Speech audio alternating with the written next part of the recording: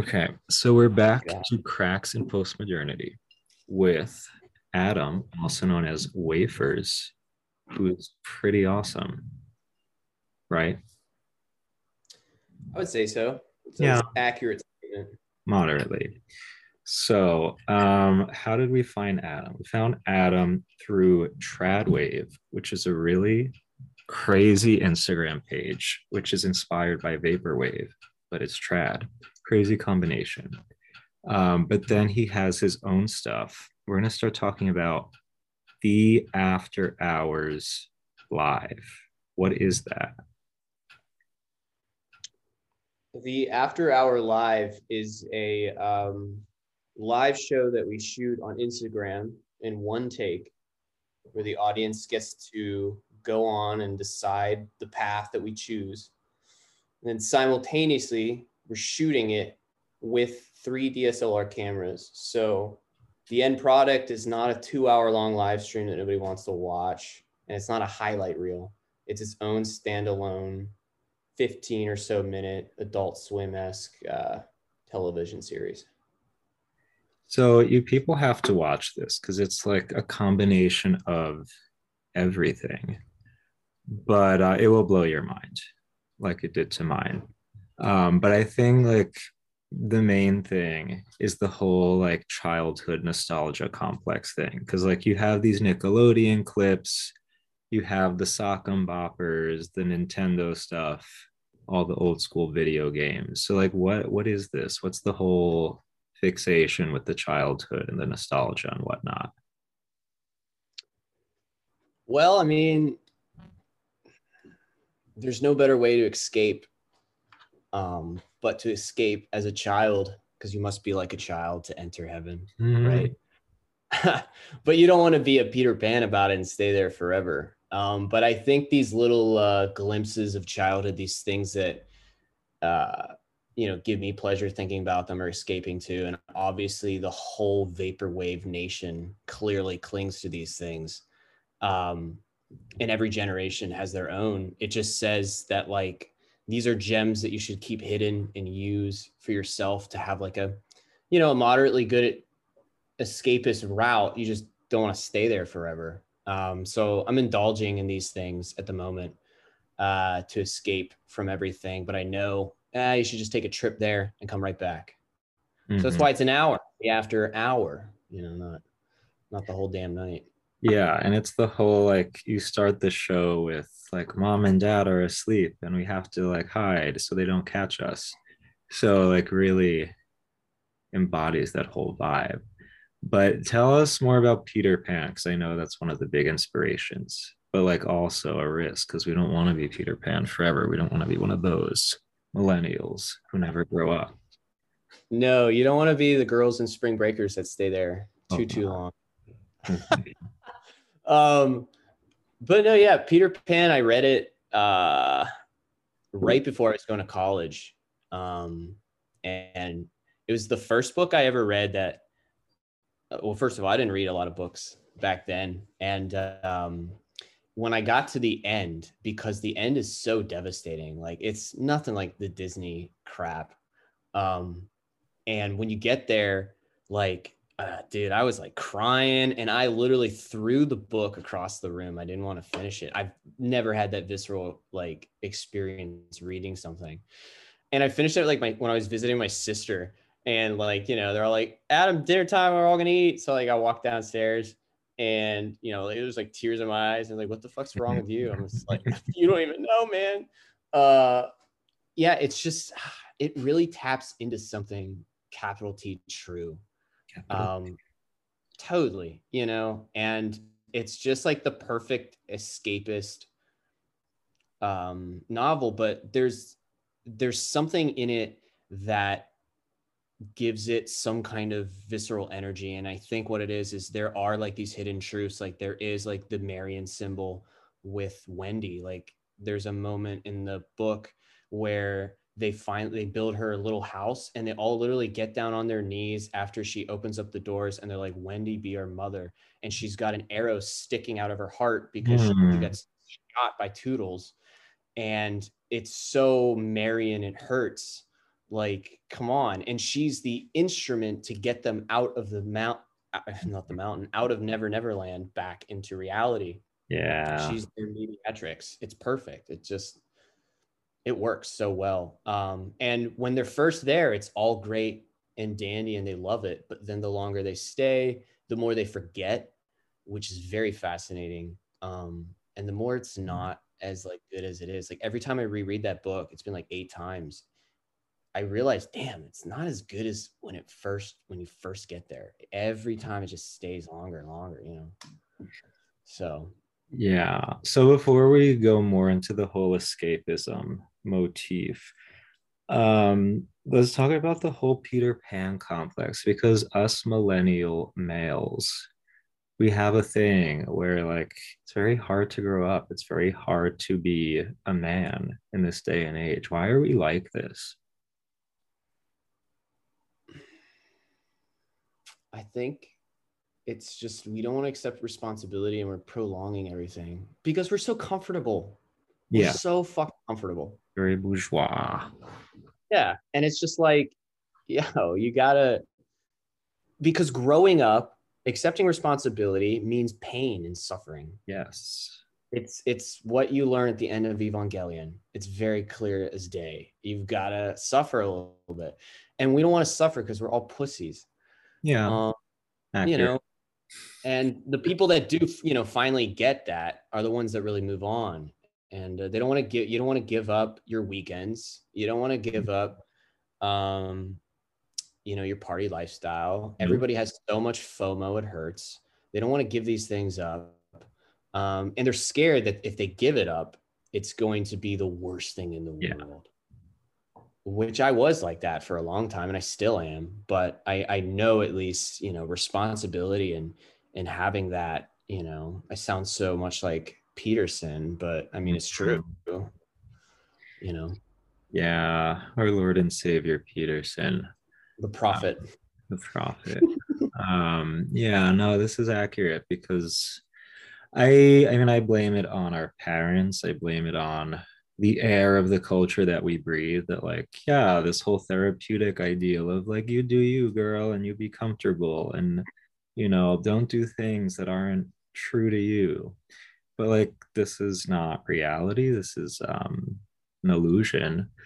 But yeah, I don't know, like thinking of my own experience, like that's how I was raised. And like when I had to confront things that were uncomfortable or that took me out of my comfort zone, I was always told, like, oh, you don't have to do it. Just like try your best. And if it's too much, then it's okay. Um, and it wasn't until I had my first full-time job out of college that I was like, oh shit, this isn't how the world works.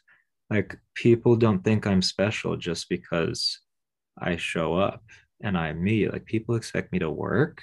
They expect me to try hard and like make sacrifices. This is ridiculous. I can't do that. So Yeah. no, this is us though. But I think especially for men, it's harder because mm, this is when we get into dangerous territory because gender is like not a real thing. Um, but yeah, no, like I think we're in because we're oriented towards sacrifice in a very like outward way. Like we are called to we're called to build, we're called to like construct. That's in our nature. And I think to go out and do that, like it's a heavier sacrifice for us. And because the culture doesn't really give young men the tools to really to build on that impulse or to really develop it, it's harder for us than for women.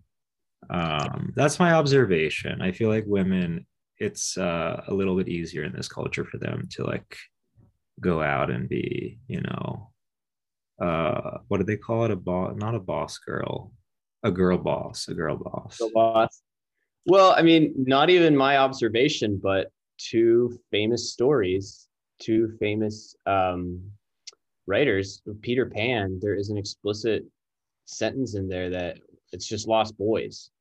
Yeah. And Peter says that, oh, girls are always too smart not to fall out of their prams. And that's how the boys get lost. Um, And then even taking it a real step further, you have Lord of the Flies. They're all boys. Like that's what's going to happen when you have that, like this desire for this like weird structure and this weird responsibility, and then this Yeah. like overdoing of it, and they all become Captain Hooks because they're all concerned about form, bad form, good form, and then that just overtakes them, and you just go crazier and crazier. But I think just my comment on that would be those two sources Mhm. specifically. Yeah, and like women are inherently smarter. They're more moral. For us to really be intelligent and moral and like live up to some righteous ideal, like we need structure, we need to be taught. And that's not really given to us, at least not us privileged bourgeois millennial males, in my experience, at least. Yeah, I mean, like I love my dad to death. He's the greatest. But I think as somebody that taught me the most about like structure, and it's not about, oh, participation, you did good job, Yeah. whatever. It was like when I did Taekwondo, like my Taekwondo instructor was definitely the most toughest person. I hated him for the longest time. And then I realized, oh shit, this guy's like teaching me a lot of things that I'm looking back on now and I like appreciate. Um, Taekwondo. I did that because you know why? I was at dinner and I spilled Diet Coke on my pants when I was like, what, 6 or 7 years old. And then my uh, dad's like, oh, there's a Taekwondo place next door. I want to get you pants from there. So I put on the pants and he's like, hey, why don't you do Taekwondo? And I was like, fuck that. I'm not going to do that. And then he made me go. And then they're like shouting stuff at me in Korean, and I'm supposed to repeat. And I'm like, what are they saying? And then they wanted me to break the board in half, and I had to do it like 50 times to actually break it. And then I finally made it to the first testing where they give you the little yellow tape. And I did it. And yeah. I'm like, okay, I'm done. I'm not going back there. And then my parents were like, okay, you're done. You tried. So that's why I'm the way I am. Yeah. Yeah, I went all the way. I'm a black belt. A lot of people think Korean. that's really crazy. A black, so you could like murder someone. Well, you shall not misuse Taekwondo. You should be a I champion of mean, freedom and justice. in theory, but But mm, what was crazy is I learned that I was a trad Taekwondo person. Like I found out that the school I went to is like not the mainstream one. They claim to be the traditional art. I have sine wave that's like, oh, all just makes sense. It all just makes sense. Like, mm. middle school Adam, that's what was going on. That's such like a recurring theme in a lot of these kid shows on Nickelodeon and like whatever, like the kid who gets bullied and he's weak and wimpy, and then he goes to Taekwondo, and then he goes to the sensei and he's like, when do I start getting to beat up bullies? And then the sensei's like, no, this is self-defense. This isn't about violence. And then the bully comes and like starts making fun of him, and then he defends himself. And then the bully's like, oh, I respect you now. Like they always repeat this theme. Never Oh gets old. yeah. No, it doesn't. It's No, a good story. it's corny You though. don't, corny. A little bit. Well, yeah, and then react. Oh, I'm not going to go there. Never mind. Never mind. Yeah, no, but I mean, responsibility is very empowering though. Like once you learn to get over it. But I don't know. For me, it's like there are moments where like I overcome the Peter Pan impulse and I like push myself out of the comfort zone. But it's never like, oh, I've overcome it once and for all. Like it's a continuous thing, which can be exhausting, but like I think ultimately you need support. Like you need people who are gonna encourage you to keep going. Because otherwise, like I fold. Well, yeah, and I mean, that's the end of the story. He keeps coming back every spring cleaning. Like he's not going to go away. He keeps showing up, and then it just so happens that he misses about like 20 years, and then the next time he shows up, thinking it's just the next year, Wendy's an old hag. Mm, And that's like the horrifying part of it all. The first time Peter's ever scared is when she has to turn on the light. yeah. Um, but yeah, so it always keeps coming back to you, and you can use it well as a hidden gem that you ponder in your heart. or you can let that be a corrupting, addictive force. It's one or the other. Yeah. So yeah, the forgetfulness thing. Mm, That's this is humanity though. Like we forget constantly because of maybe because of the fall ultimately, but it's the problem of memory. It always comes back to this. Because like mm, when you think about the first memory, I mean, in theory, is being born. Like your life is a gift. It's the fruit of like a relationship. This is who we are to be in relationship. But then we're drawn to these like self-indulgent or like individualistic narratives because we forget who we actually are, what we come from, especially in like modernity, post-modernity, because this is like now the structure of our culture to be an individual cut off from roots and connections in general. yeah. But it's also like it overtly indulgently embraces memory by bringing up everything of your past, no matter what. You can't, it does Yeah, it on that sense, but in a memory is like a two-edged sword, though. It's so, oh, it's good and it's bad. Like, do this in memory of me, but then you have our Lord forgetting the sin yeah, after you confess and do penance. It's like Dante. One of the greatest parts about Dante's Purgatorio is when he goes up to the river of Lethe and he drinks the water and he forgets all the bad sin. But like one of the early problems I had when I was like getting my own little reconversion happening was like there was so much things that I really enjoyed about some bad things or bad people or bad circumstances, and I'm like, Mike, is that whole thing going to be forgotten? Should I forget about that? Like, what happens to that? yeah, Memory's so, ah, it's such a paradoxical. strange thing. Yeah, yeah, big word, crazy. Mm. So then what about escapism? Like what is it that draws you to this concept? Because it plays a big role in a lot of what you're doing. Well, it's one of my biggest flaws Mm-hmm. is I suffer from the modern millennial escapist life. Um, I want to avoid responsibility and pain, so I just want to keep going back to that like perfect moment and replaying it over and over again. Like you want that perfect party to happen constantly every single weekend, Yeah. and it shouldn't be like that. So that's not natural, but we want it to be, and that's what makes us so insane and crazy. And when I heard a priest give a homily on the Transfiguration, Mm-hmm. he brought up like going up there, seeing the greatest thing ever that you can possibly imagine, and then all of a sudden it goes away, and then he ended his homily very like reverb style.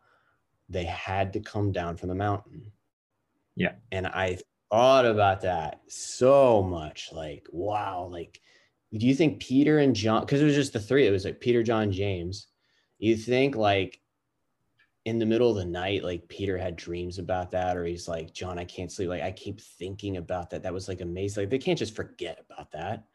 But they're not supposed to stay up there. Like, as much as it would have been cool to be like, hang with your boys, Elijah, Moses, and Jesus, like, no, you got to come down and carry your cross because that is a glimpse of what it will Yeah. fully be. So that whole theology of the transfiguration really clicked with this modern idea of like, oh man, like if I could just go back up on that mountain, like taking that good experience of either at a party or like good stuff, like of a retreat, like that retreat high everybody gets, they just want to go back to that.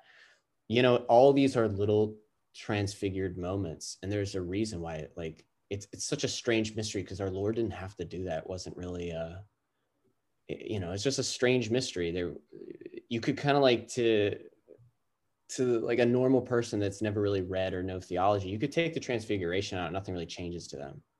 Like it just points Mm-hmm. to something. There's not really like a whole lot to the standard person, but then our Lord Yeah. still decides to do that.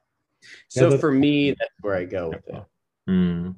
The party thing was always like, I feel like that was my first glimpse of this whole, no. My first glimpse of the whole escapist transfiguration complex was when I was younger. And friends would come over, and we would like, we were nerds, we didn't do anything crazy, but like, we would study and we would make like stupid movies together and whatever. But I remember when it was time for them to go, I was like, oh no, this can't happen. Like, they can't leave, because I caught a glimpse of happiness, but I can't possess it forever. Like, Yeah. there has to be a moment when you come down. And then eventually, when I got to college, it became parties, because I mean, especially when you go to a club, it is a liturgical kind of experience. And that's when I was like, this is the climax, this is the ecstatic moment. And I need to replicate it every weekend, or even more than Yeah. that, because outside of this, then like, what is life without some ultimate climax? But just to get like a little philosophical for a second, this is like the Dionysian impulse. This is Dionysus, who, as we all know, is on the cover of this podcast, even though some people are scandalized. And you'd think that the coloring could have been done better, which we accept constructive criticism. Hmm. But Dionysus is like chaos, the antithesis of Apollo, order, structure. And these two impulses, like, we're caught between this tension. Like, we're always caught between either creating order or falling into chaos and ecstasy. And I think what's important about the incarnation is that it's a synthesis of the two. It kind of integrates those impulses without eliminating one or the other, like, the Reformation attempted to do. And like, one of my favorite things in Charles Taylor in The Secular Age, he talks about how in like these medieval cultures, there were times built into the calendar for anti-structure. There are times where like you had Carnival, you had Mardi Gras, you had the like the saint plays and the processions of the statues, where like people step out of the normal structure of life and they get lit, they go crazy, whether it's on the Holy Spirit, whether it's on alcohol and drugs.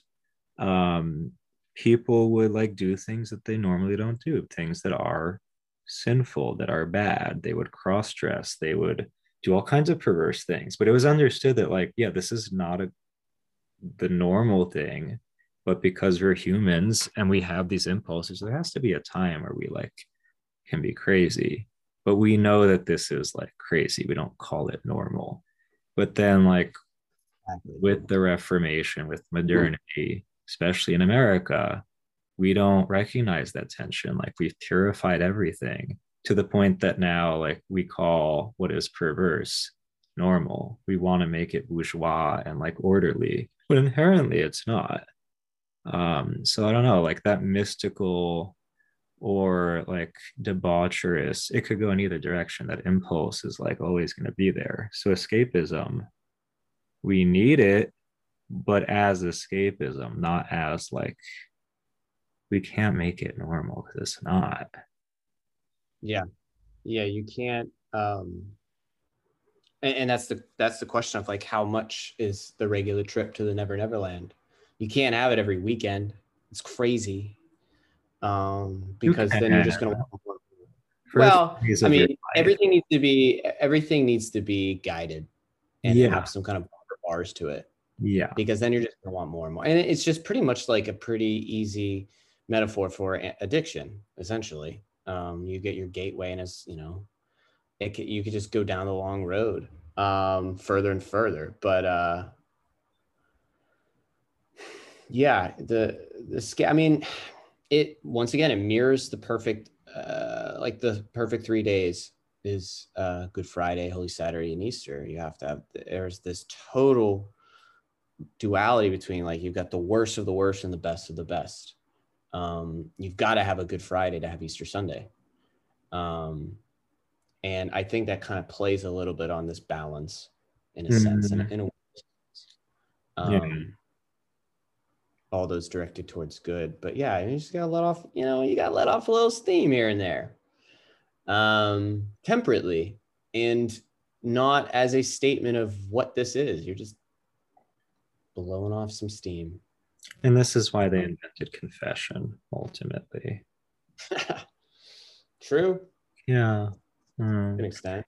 Yeah, I'm like super drawn to the mystics like Teresa of Avila because that was what she was. Her and then people like Augustine, like they were crazy. First of all, they were probably a little mentally ill or neurodivergent, as we would say, like definitely neurotic, maybe a little autistic. I don't know, but very sinful, very like self-indulgent. Because you know what Augustine was doing, but Teresa, what I like about her is that like she grew up with that tension of like I want to be like the girl on the town who's always dressed up really fancy and wants to go to the parties to gossip. And then I want to find a really hot guy and I want a perfect marriage story. But then I also want to go get martyred by the Moors. So I'm going to sneak out of my house, get my head chopped off. Um, and I think the fact that like she wanted both as a kid, whereas Augustine, he was like, no, party boy, gonna have sex with everyone, get wasted. And then he's like, oh shit, I gotta go to God. Like, because she had that young, this is why she's so neurotic and crazy. And then this opens the door to the ecstasy that, like, Hmm. she needed that, like, insanely intense experience of Jesus and in a very erotic, physical way. Because otherwise, like, what is she gonna do with all those impulses? So, like, you can't have chastity, you can't have like asceticism without that ecstatic escapist impulse. Like, you can't completely get rid of it. It has to be integrated, I guess I would say. And that's why like Catholicism is just so damn good when you get down to it, because it gives you all those avenues. If that's something you need, it gives you all these feasts, all these cultural things going around that all have a basis, a grounding that you need. Because if you don't have that grounding, you're just going to go nutso. But as a grounding for what it's doing and for what it's being, and it gives you this avenue of like, if you want to go down that route, like, yeah, go for it. Like, this is what it's a feast. It's a damn celebration. Like, but then next week is penance time. Like, there's it. It just gives. It's not this blanket puritanical like, all right, this is it, and this is what it's going to be forever. Like, the whole year, you've got so much happening in the church's calendar and the church's cultural leanings and theology and everything. It's celebrating and articulating, and it's for everybody. So it gives everybody a chance to whatever their impulses are. If you're more of a Gusson, if you're more of Therese, if you're more of a Francis, Saint Francis, not the other one, but like, who was, I mean, because at the end of the day, man, all the saints are freaks. Yeah. And I mean that seriously. I had a spiritual director tell me that, and it really woke me up because I saw Flowers of St. Francis talking about religious movies. That's one of the ones I love to death. And it painted St. Francis in such a way. And then like my spiritual director is like, yeah, he's just he was a freak. He was the jester. That's what you want to be. That's what we all want to be, crazy for God. And he got lit So, before he, oh, you you know, got that. Oh yeah, too. Yeah. He was riding as a night off, and I think it also kind of goes, we're talking about this balance. I think there's also this like equilibrium, this like sine wave that to yeah. look at. Like, the higher you climb one way, you're going to have to go the other way. Mm-hmm. And that works with the theology of like, purgatory. Like, the more stuff you're doing that's bad, that's junk, the more you're going to have, yes, confession, your sins are white, but the more you have to atone for that. I So you want know. to equilibrate this balance. And if you don't do that here, you're going to have to atone for that in purgatory. Yeah, Um, I gotta but stack up those plenary indulgences. yeah, you got to load yourself up. Yeah. um, so that's something straight out of the church's teaching. It's your whole it's everything Twin Peaks right there, the equilibrium. But then this You leads to like our what our projects have in common. That like for me, I see a very strong connection between, like I don't want to say trad, but like the very hmm, the ostentatious, very performative elements of Catholic worship and art, and the doctrine too, and the theology, and this kind of decadent camp, um, even diabolical kind of strain in our culture, it's hard to find people who understand that connection. Like most people, I don't know. At least, I mean, your experience is different, but like most of the trads I know are like too scandalized by anything that's not, super approved by the catechism, nihil obstat imprimatur kind of stuff. But like if you have a good head on your shoulders, you can recognize that yeah, there are parallels here. There's a common sensibility that we should be talking about. And that's what I'm trying to bridge with like the people that I bring on and the stuff I post. And like you're doing something similar, I think, with the trad wave and the wafer kind of stuff. All right. Yeah. And, I think there is I get why a lot of trads are very puritanical and making sure they basically, what's the word? They're basically trying to just proofread and make sure that, oh, this guy has everything checked off with the church, because there's just so much scandal going around that they want to preserve themselves, which I totally get, and I kind of do myself without even realizing it. But then you got to get to this point of like, okay, like do that however you want, I don't care. But once you get past that, this person's bumper bars are set, and the bumper bars are the teachings of the church explicitly. And let them frolic through those fields now. Like the fence is set up. That. Just let them go. As long as they're staying in bounds of that church, of her yard. Let the kid play outside. Let them do some weird stuff on the playground. Some of them want to dig a hole. Some of them want to play tags. Some of them want to do this. Some of them want to stay inside and play video games instead. But you're still staying in this fence. And I think, the trad look of this puritanical, we've got to make sure everybody checks off before they arrive in. It's either here and there. I think they just need to get over it once that evaluation's done and just be like, okay, because they do have to protect their place, because to them, and kind of in reality, nowhere else is like this, and nowhere else is safe. So I feel like I totally get that. But now I think we just got to ease up once you get accepted in, once you enter that fence, unless you're doing something explicitly wrong, like explicitly. Yeah. Let's but that's for the parents to decide. We're all kids here just hanging out in the yard. And that's this is why I think tradwave is so interesting though, because like you have this kind of trad imagery and the prayer and the whatever the concepts, but you're using these like very hip aesthetic kind of elements. And like why are more trads not like we have such a strong aesthetic sensibility? Why aren't we using it to its full potential? Why aren't we branching out? Too many sticks in the mud. Like I told you, yeah.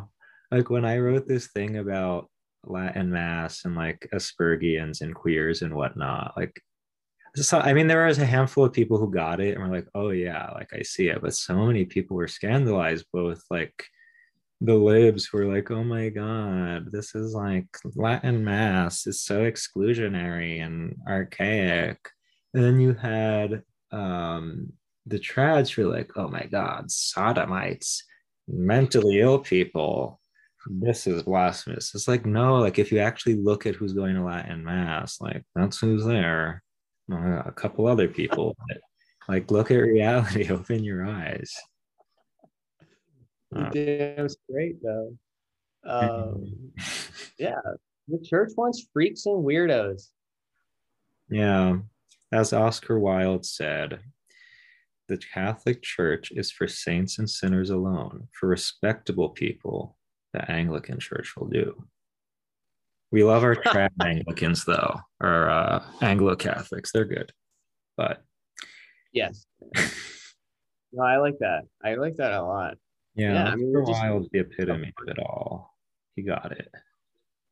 We're just a bunch of we're like those weird kids at recess that you want to play with. Yeah, exactly. No one wants them, but they always have the most interesting things going on. Yeah. So but the other thing I was gonna say though is like we were talking about different forms of art that incorporate certain demonic elements, whether like explicitly from like satanic kind of rituals or just like, whatever the vibe. But for me, I don't know, like I had a big conflict when I realized as a kid I was into a lot of pop culture, especially music that was incorporating these elements of like, dark magic, Satanism, whatever. And I was like, oh my God, I'm going to go to hell. This is horrible. And yeah, like if you're taking it all in, if you're consuming it uncritically and without thinking, that's problematic. And you're probably going to be influenced by these things. But when you really can think logically about it, you can say, like, some of this art is objectively beautiful, objectively well done. And yeah, like it's not glorifying the truth, it's not glorifying true beauty, but as a form of art, like there is something true here. Uh, a lot of people have a hard time wrapping their heads around this, at least from what I've seen. Yeah. And it's the thing that I'm thinking about right now is the same people that will knock off like a lot of the art today.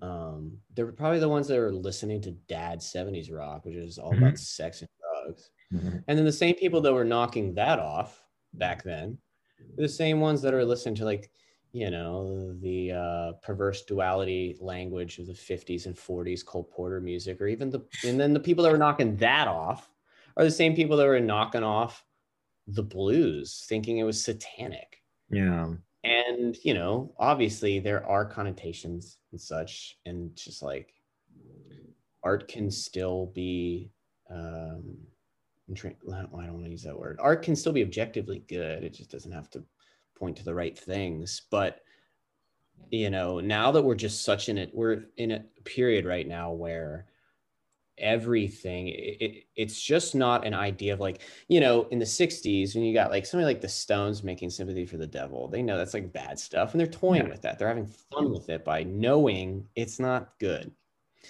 But now it's like, I think we're getting out of this whole relativism hole that Benedict was, you know rightfully so condemning the whole time. I think we're moving into a new age now where evil's good and good is evil, Yeah. explicitly.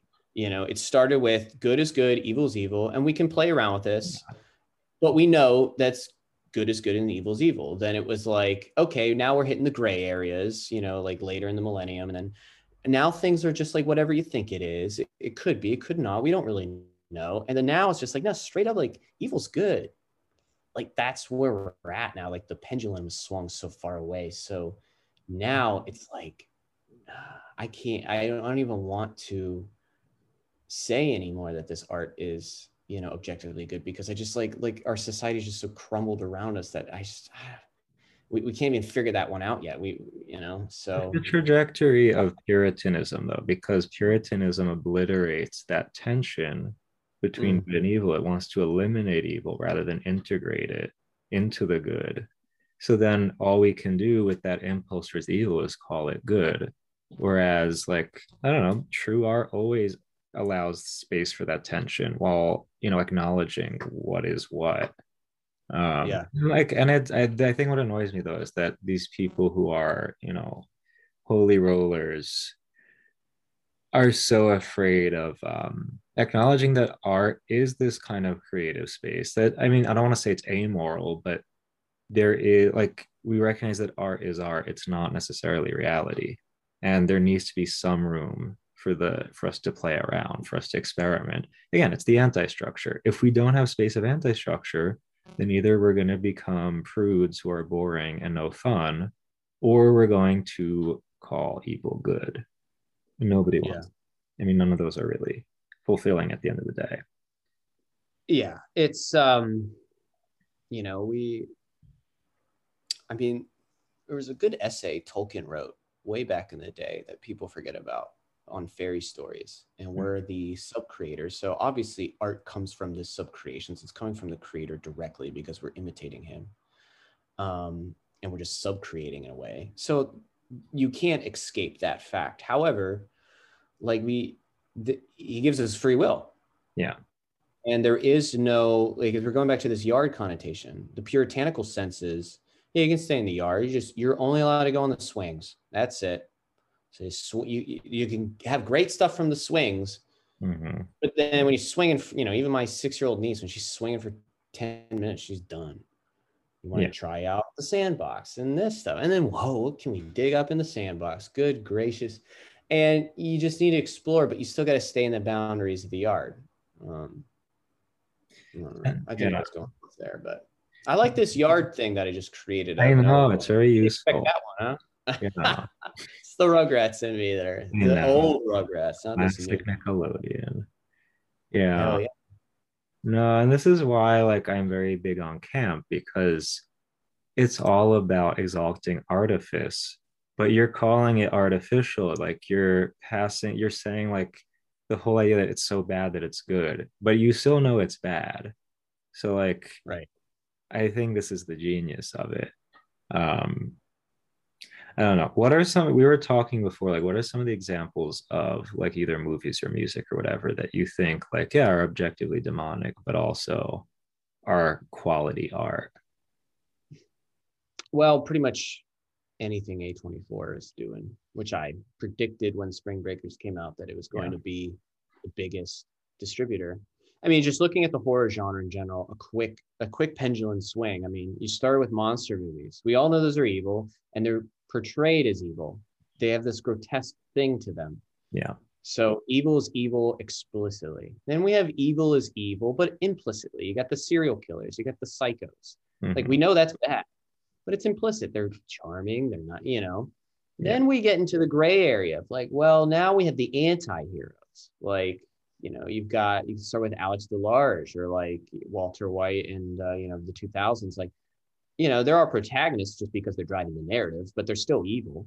But we're now like hitting this gray area because we're so sympathetic towards them. And it's getting a little sketchy. And then now it's like, okay, everything, the evil is the thing that is being the most beautifully personified, and it's having the most sympathetic route, and it's just now it's Yeah. good, like the witch, the Mhm. whole puritanical nature of the film.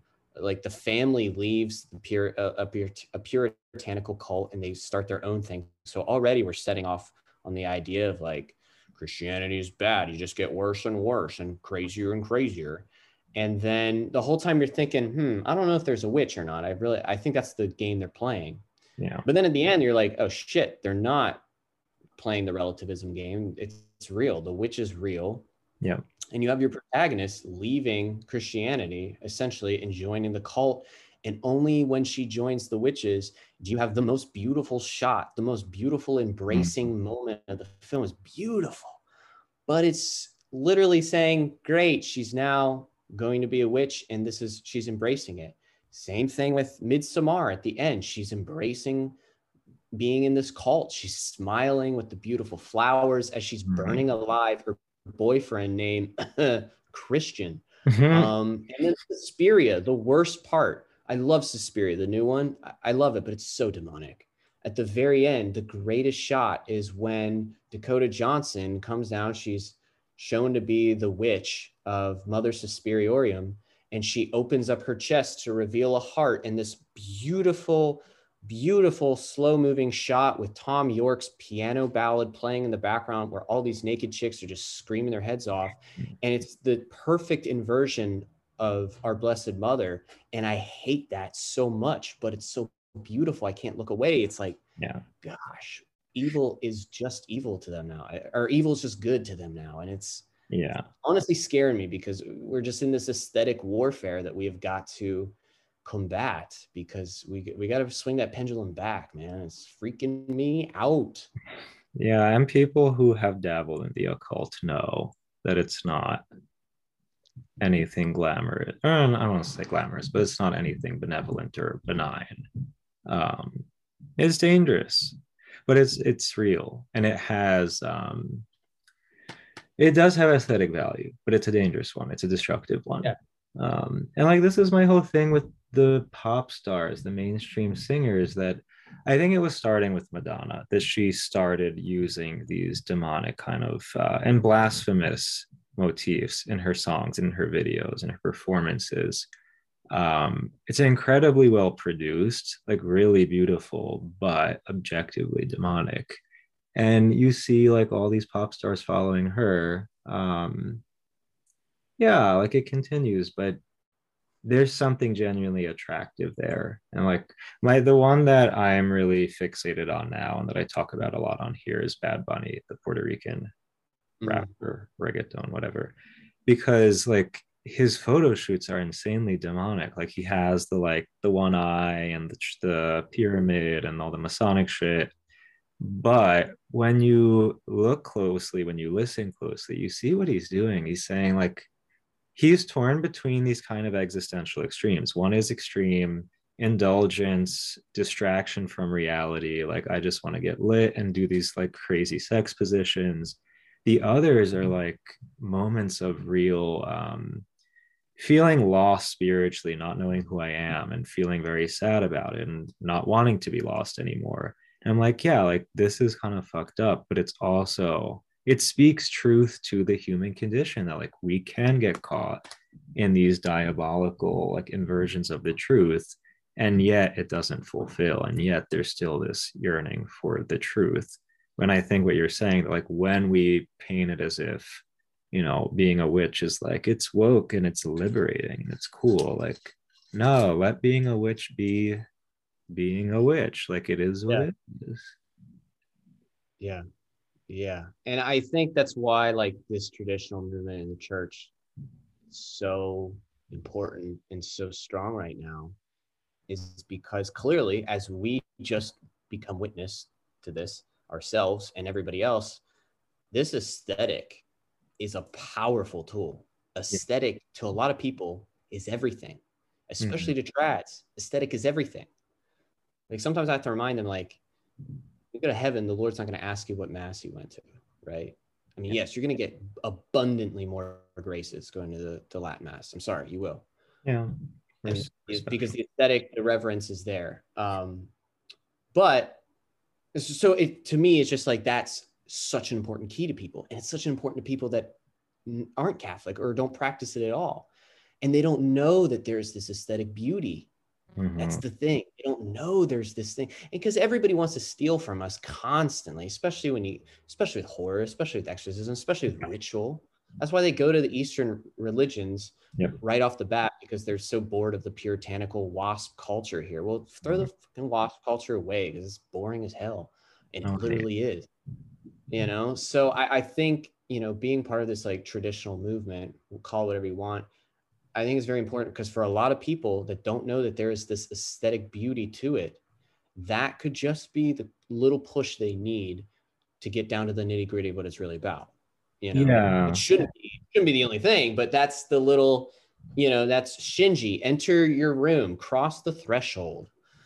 Yeah. And like So this was von Balthasar's whole thing that like the entryway to the transcendentals is beauty. It is aesthetics, but it is not it's not the ultimate source of salvation. Like, and this is why I think trads have to be careful because, like, yeah, like sure, Latin mass full of graces and beauty, but that doesn't substitute an actual relationship with the truth, with God. It's an entryway, it's a means to, but it's secondary ultimately.